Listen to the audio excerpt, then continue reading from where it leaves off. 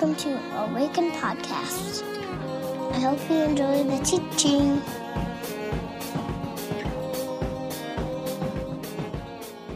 All right, my friends. Welcome to you all. My name's Micah, if we haven't met. I'm glad you're here. If you don't have a Bible and you want to follow along, we're going to be in Genesis 28, so grab your Bible, or there are Bibles in the pews in front of you. You may notice that, well, maybe you didn't. I rarely, walk around in tennis shoes, but today I'm wearing my running shoes, and I'm wearing my Team World Vision t-shirt, because next week there are a bunch of people running the Twin Cities Marathon, so if you are running the Twin Cities Marathon next week, will you just stand up wherever you are? Stand up. Don't be shy. Don't be shy. A few of you who are running, yes. Fabulous. So we've been partnered with and connected to Team World Vision. So a number of these folks are running to raise money for clean water in Africa. Some of you were here when I announced I was going to run, and actually I intended to do so. And I got injured about halfway through the process and tried to get back in, and it's not going to happen this year, unfortunately. So if you were thinking I'm running, I'm not. Don't be confused. I don't want anybody to think that I'm, pretending like I am, but then not, because I'll be here next Sunday. So this isn't about me, though. It's about you guys. So I'm excited for you all, and we want to bless you and send you out, and we're excited for that. So run hard, run long, and finish this baby. We had a new church that's starting this week. That's great. Andy mentioned that. Awaken East is meeting, so that's exciting. Keep them in your prayers and keep thinking about them. Go visit them from time to time. Say hello and let them know that we're behind them and with them and praying for them. So we are we started a new series last week called Eat This Book. And so for the next school year, we're going to be in it's called the Narrative Lectionary. And so we're basically just going to walk from the beginning to the end. And kind of picking passages along the way. This is actually, if you go online and you type in the Narrative Lectionary, it'll take you to a place you can download sort of a plan, and you can know where we're going. We're going to make that available on the website as well, so if you want to know what's coming next week, you can. And so we are in this first part of the Bible, which is called the Torah, the first 5 books of the Bible, and we're in Genesis chapter 28. So if you have your Bibles, turn there, and I'd invite you to stand if you can, and we will read starting in verse 10. Jacob left Beersheba and set out for Haran. When he reached a certain place, he stopped for the night because the sun had set. Taking one of the stones there, he put it under his head, and he lay down to sleep. He had a dream in which he saw a stairway resting on the earth and went with its top reaching to heaven, and the angels of God were ascending and descending on it. There above it stood the Lord, and he said, I am the Lord, the God of your father Abraham and the God of Isaac. I will give you and your descendants the land on which you are lying. Your descendants will be like the dust of the earth, and you will spread out to the west and to the east, to the north and to the south. All peoples on the earth will be blessed through you and your offspring. I am with you and will watch over you wherever you go, and I will bring you back to this land. I will not leave you until I have done what I have promised. And when Jacob awoke from his sleep, he thought, surely the Lord is in this place, and I was not aware of it. He was afraid and said, how awesome is this place? This is none other than the house of God. This is the gate of heaven. Early the next morning, Jacob took the stone he had placed under his head and set it up as a pillar. He poured oil on top of it. He called the place Bethel, though the city used to be called Luz. Pray with me. God, this morning as we come to your word, we do so with anticipation. Anticipation that you're a God who continues to reveal yourself to us, and you desire to do so. That you come towards us. You are Emmanuel, the one who is with us. And so thank you for that gift, that you are not far off and hard to find, but readily available. And so we pray that through your word this morning, you would do that you would encourage us and visit us and remind us of who we are and who you are. I pray in the strong name of Christ, and all God's people said, amen. You may be seated. So if you don't know the story of the Bible very well, just before this, we have a story about Jacob, and Jacob is the brother of Esau. And his mother decides to, sort of in collusion together, to trick their father, Isaac, to give Jacob a blessing. He had already stolen a birthright early on, and so Jacob goes in in sheep's clothing, literally, if you remember this story, and he goes in and he pretends to be his brother, and he gets the blessing, and then he basically flees for his life because his brother wants to kill him. which is probably not the first or the last time that sentiment has ever happened between two brothers. Can I get an amen on that? But I want to draw out a couple of observations from this text this morning. This is one of my favorite stories. We actually have a guy who came a while back who sort of does hand calligraphy and lettering of the Bible, and he drew this one for us. Jacob awoke from his sleep and said, "Surely the Lord is in this place, and I was not aware of it." So much here, and for whatever reason, this passage has resonated with me in a lot of ways. So I want to draw a few observations from it before we move towards the table. And the first is this. I would say it this way, that waking up is not an assumption. Jesus often says, "He who has ears, let him hear. He who has eyes, let him see," as if to say that hearing and seeing isn't an assumption. And I would say similarly that this idea of waking up, it's not an assumption. It's not assumed that everybody will do this or that everybody does do this. We've just moved into a phase of our lives with our children where waking up isn't an assumption anymore. Sometimes I'll be like, "Where's Dahlia?" And someone will say, "She's still sleeping," and it's like 9 o'clock. And you're like, "Oh my gosh, how did this happen?" But it's not an assumption that they're going to wake up on their own anymore. They sleep a lot. Waking up is not an assumption. Jacob woke up from his dream, and I want to suggest that the Bible is multidimensional. Maybe said differently, that it's speaking on multiple layers all the time. Jacob woke up. Literally, he was sleeping and he woke up. Yes, that happened. But then there's also this sense in which he was asleep to something that he became aware of, that he woke up to.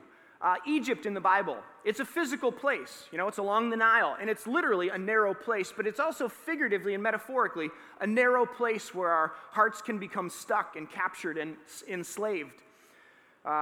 Israel is a nation and the name of God's people, but it's also a way in which a person might relate to God. It means one who wrestles with God and man and is able. So there's this wrestling that's always happening in Israel and those who are the people of God. So it's a people, but it's also a way of being. The mountain of God in the scriptures, Horeb or Sinai, it's literally a place where Moses, went up the mountain and Charlton Heston joined him.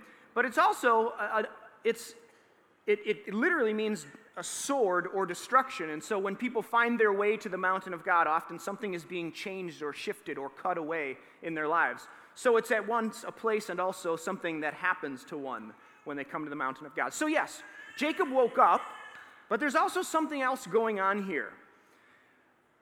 He woke up, he wakes up to something else. And at a number of points in the Bible, we find this invitation to wake up. The prophet Isaiah says this in his book. He says, "Arise and shine." He's speaking to Israel here.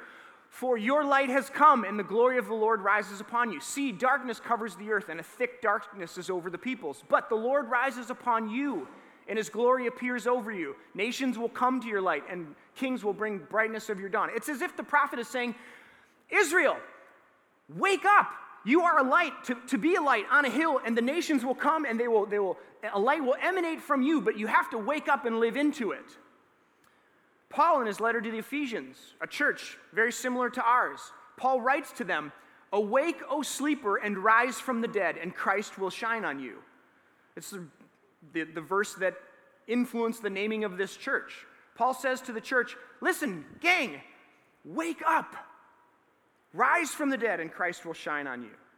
John, in the book of Revelation, writes to the church in Sardis, and he says to the angel of the church in Sardis, "These are the words that you are to of him who holds the 7 spirits of God and the 7 stars. I know your deeds, and you have a reputation of being alive, but you are dead. Wake up." So again and again and again in the scriptures, we find this invitation to wake up, which assumes that these people are alive and they're living their lives, but they're still asleep. So it's at once something that happens. Jacob wakes up, and Jacob is waking up to something. He's becoming aware of something that he's not been aware of yet or to date. So I want to start this morning with a question. The question is this: is there anywhere in your life that you're asleep? Is there any place in your life that maybe you've been lulled to sleep? Is there any sense in which you need to wake up to something? Any place where you're phoning it in, where you've got it on autopilot? You're not being intentional or diligent?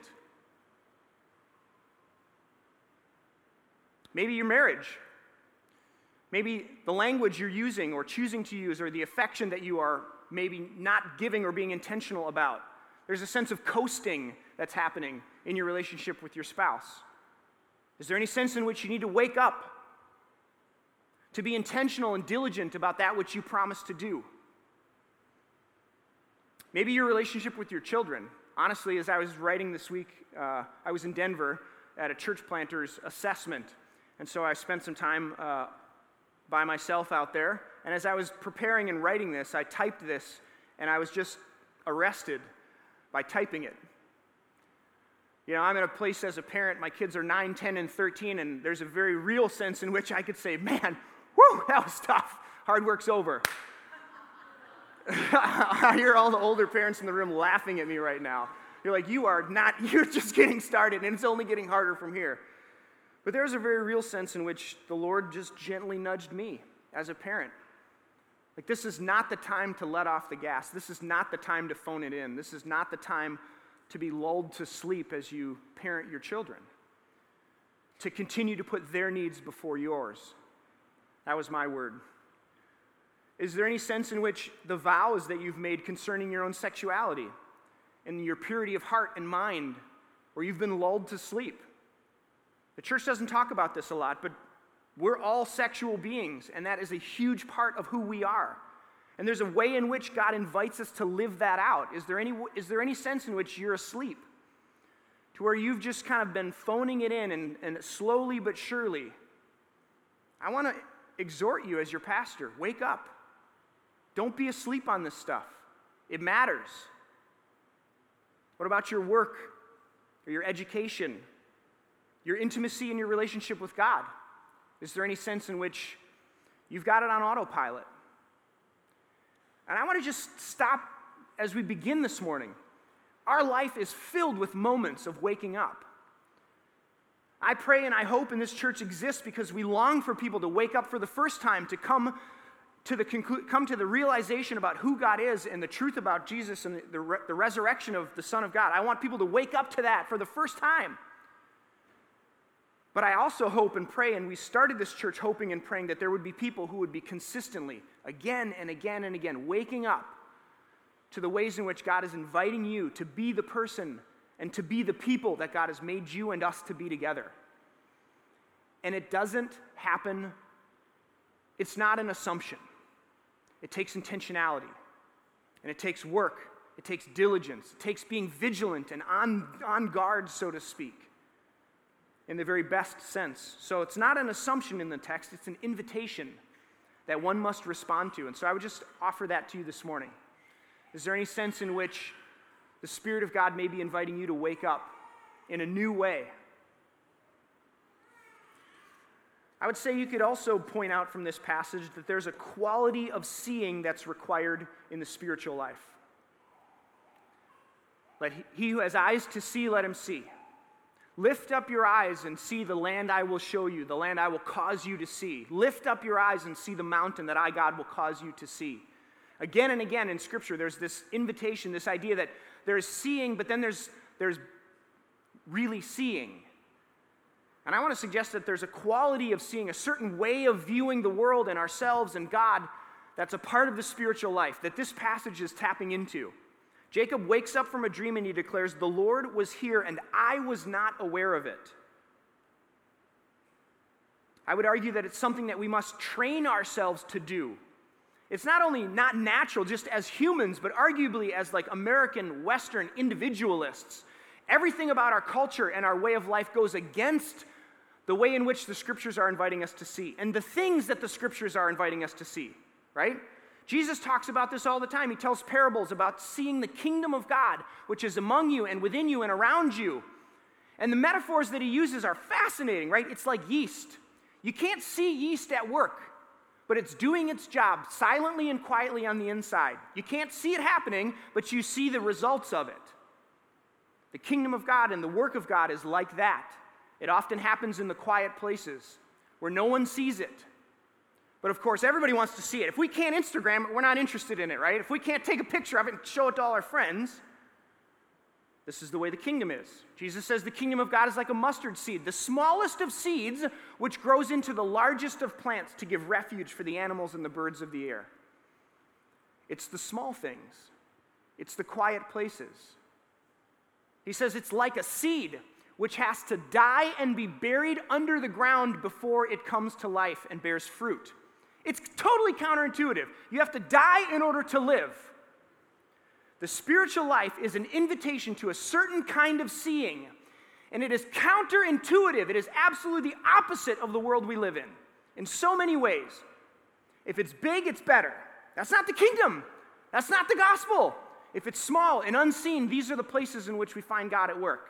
Right? You remember the story of Elijah. He's going to see God, and it's not in the earthquake, and it's not in the fire, and it's not in the wind, but it's in the quiet, still, small voice of a babbling brook.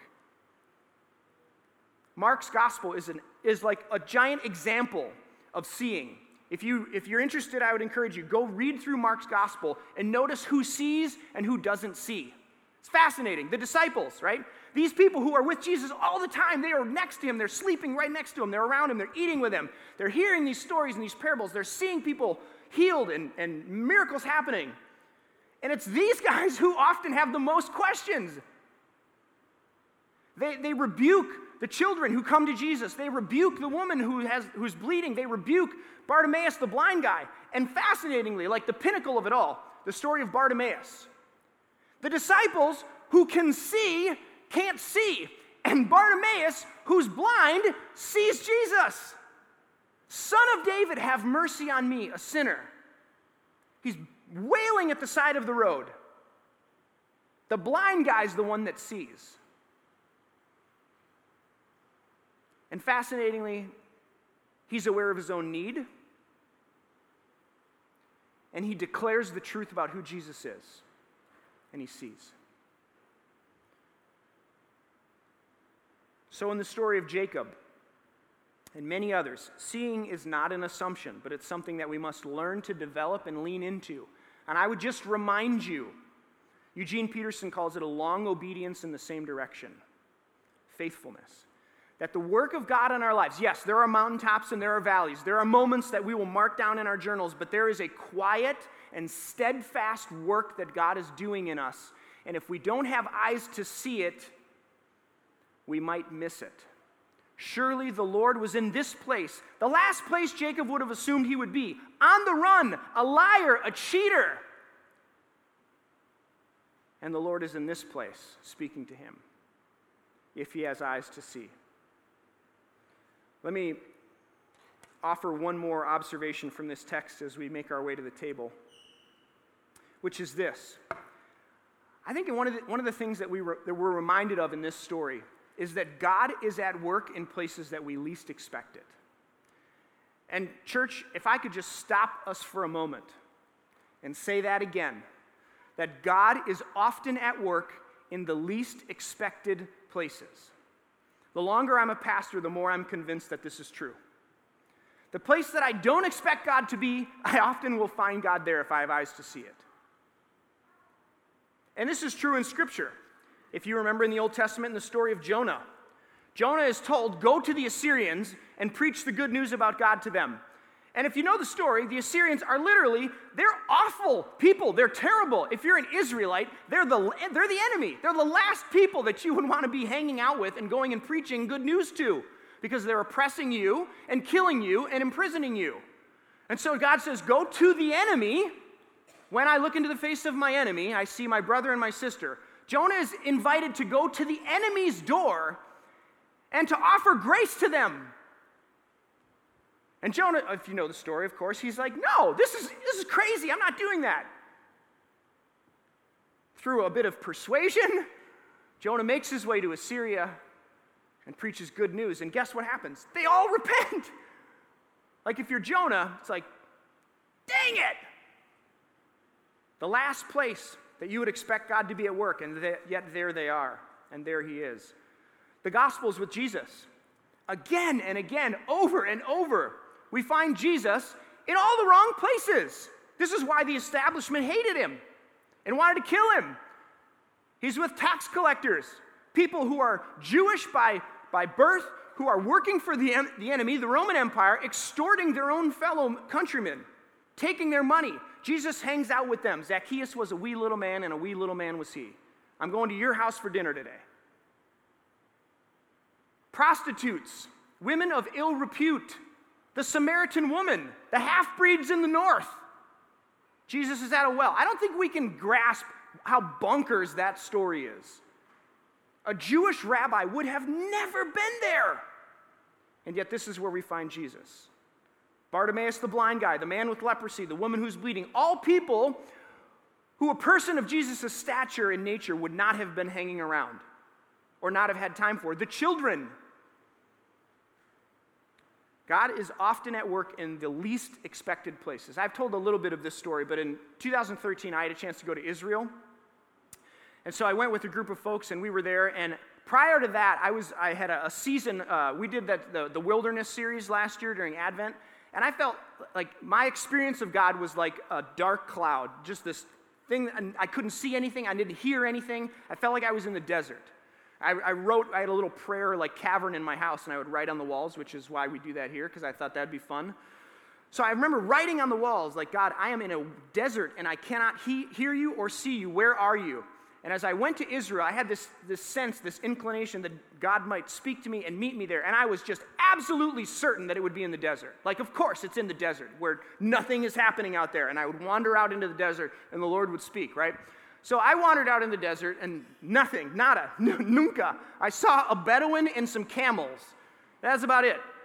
This guy, actually, one time we were sitting out there for this little blessing ceremony, and this guy, like, bopping along on a camel, and he comes up to our little group, and he starts, like, saying something, and it must have been Arabic, and our translator, we're like, what did he say? What did he say? And he's like, he's wondering if anybody has seen his camels.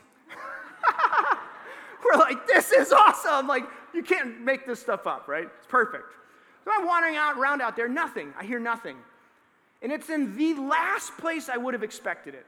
In like the middle of Jerusalem on a Monday, which is when all the bar mitzvahs and bat mitzvahs come, and they hire merrymakers and horns and trumpets and cymbals and drums. Everyone is dancing. There's thousands of people around at the Temple Mount. And it's here in this moment, amidst all the chaos and all the noise, where I last expected to see or hear from God, that God met me. Question for you this morning. With whom or where would you be surprised to find God at work? As you think about your own life, with whom or where would you least expect to find God at work? Think about the person who you've written off. Think about the person who's wounded you, caused trauma in your life. Can you imagine a scenario in which God might be at work in that person's heart or life? If we know anything about the work of God in Scripture, we know that it's in unexpected places that we find God's Spirit at work, moving and hovering over the chaos and the waters, where new creation and new things begin. Maybe there's a group of people that you think are living in sin. I would suggest that it's probably likely that God is at work, moving, doing something there. Maybe there's a group of people whose ideologies or political convictions you think are just abhorrent or ridiculous for people who follow God. Is it possible that God would be found at work there? Jacob was surprised to find God present in the place that he found himself. And I want to invite you to consider this morning, is there anywhere or with anyone whom you would be surprised, maybe even delighted, to know and find out that the Spirit of God is at work and moving in their midst? Surely the Lord was in this place, and I was not aware of it. Is there anything you need to wake up to? Is there any way in which you've been lulled to sleep? Is there a quality of seeing that you're being invited into, to stop and to notice the small things that are being done, that are happening, that often go overlooked? And is there anyone or any place that you would be surprised to find God at work? Surely the Lord is in that place, and we were not aware of it. Let me offer a word of prayer. I'm going to invite you to a time of silence, and then an invitation to come to the table, which maybe is a fitting way to close our gathering. So pray with me if you would. God, this morning, as we hear this story again, or maybe for the first time, I pray that it would do its work in us, that by your Spirit you would, like a breeze, blow through this building, and that you would catch us wherever we are. Maybe it's needing to wake up to something. Holy Spirit, gently prompt us. Help us to hear that voice. Maybe it's not missing or seeing the things that are happening around us and among us and within us. Holy Spirit, open our eyes. Maybe it's a person. Maybe it's a group of people who we would not expect to find you, where we would not expect to find you. So in the next few moments of silence, we trust you, Holy Spirit, that you're here, that you're among us and near us, and so we entrust ourselves and our hearts to you as much as we can. So speak to us now. Church of Jesus, the Lord bless you and keep you. The Lord lift up his face to shine upon you and be gracious unto you. The Lord lift up his countenance to you and give you his peace. In the name of the Father, and of the Son, and of the Holy Spirit. And all God's people said, amen. Grace and peace, my friends. Love you.